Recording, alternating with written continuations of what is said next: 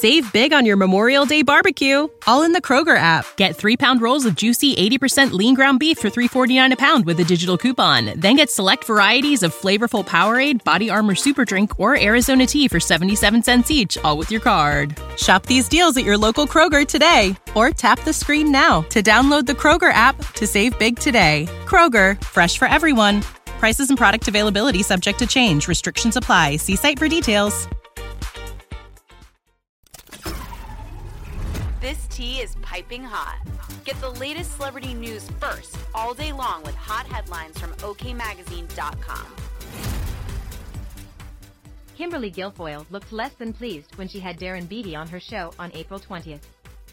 During the interview, they discussed what happened on January 6, 2021, when Trump supporters attacked the U.S. Capitol. JTTF agents approach him and say, "I think there is something big going down in January. And due to your status Green Beret and you're connected, we'd like you to become an informant for us because he had some association with the Oath Keepers, so that already is bizarre." No one was talking about something big going down in January or early December. How did they know something was up? They tried to recruit him as a reformat. He basically said, "Thanks, but no thanks," and that was the end of it for them, he said in the clip, as the brunette beauty, 54, looked miserable and bored. So, January 6th happened, and even early on, anyone looking at January 6th knew the official story simply didn't add up, and as early as March, months before Revolver News ran its classic story regarding federal involvement in January 6th, in March, Jeremy Brown said, "Look, this doesn't add up.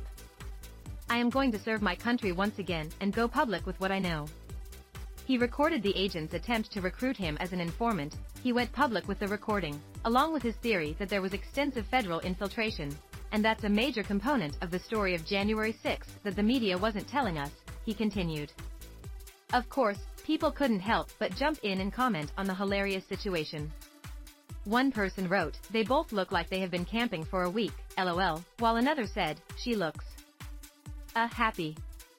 A third person simply asked, "Is she even awake?" When she heard that key sentence, she lit up quick, "We'd like you to become an informant for us." She heard cha-ching and then she remembered where she was, a fourth user joked. Despite looking less than pleased to be on the air, Guilfoyle promoted the interview on Twitter and Instagram. Anyone looking at January 6th knew that the official story simply didn't add up, she said. Darren J. Beattie with a blockbuster news story that the rest of the media isn't telling us.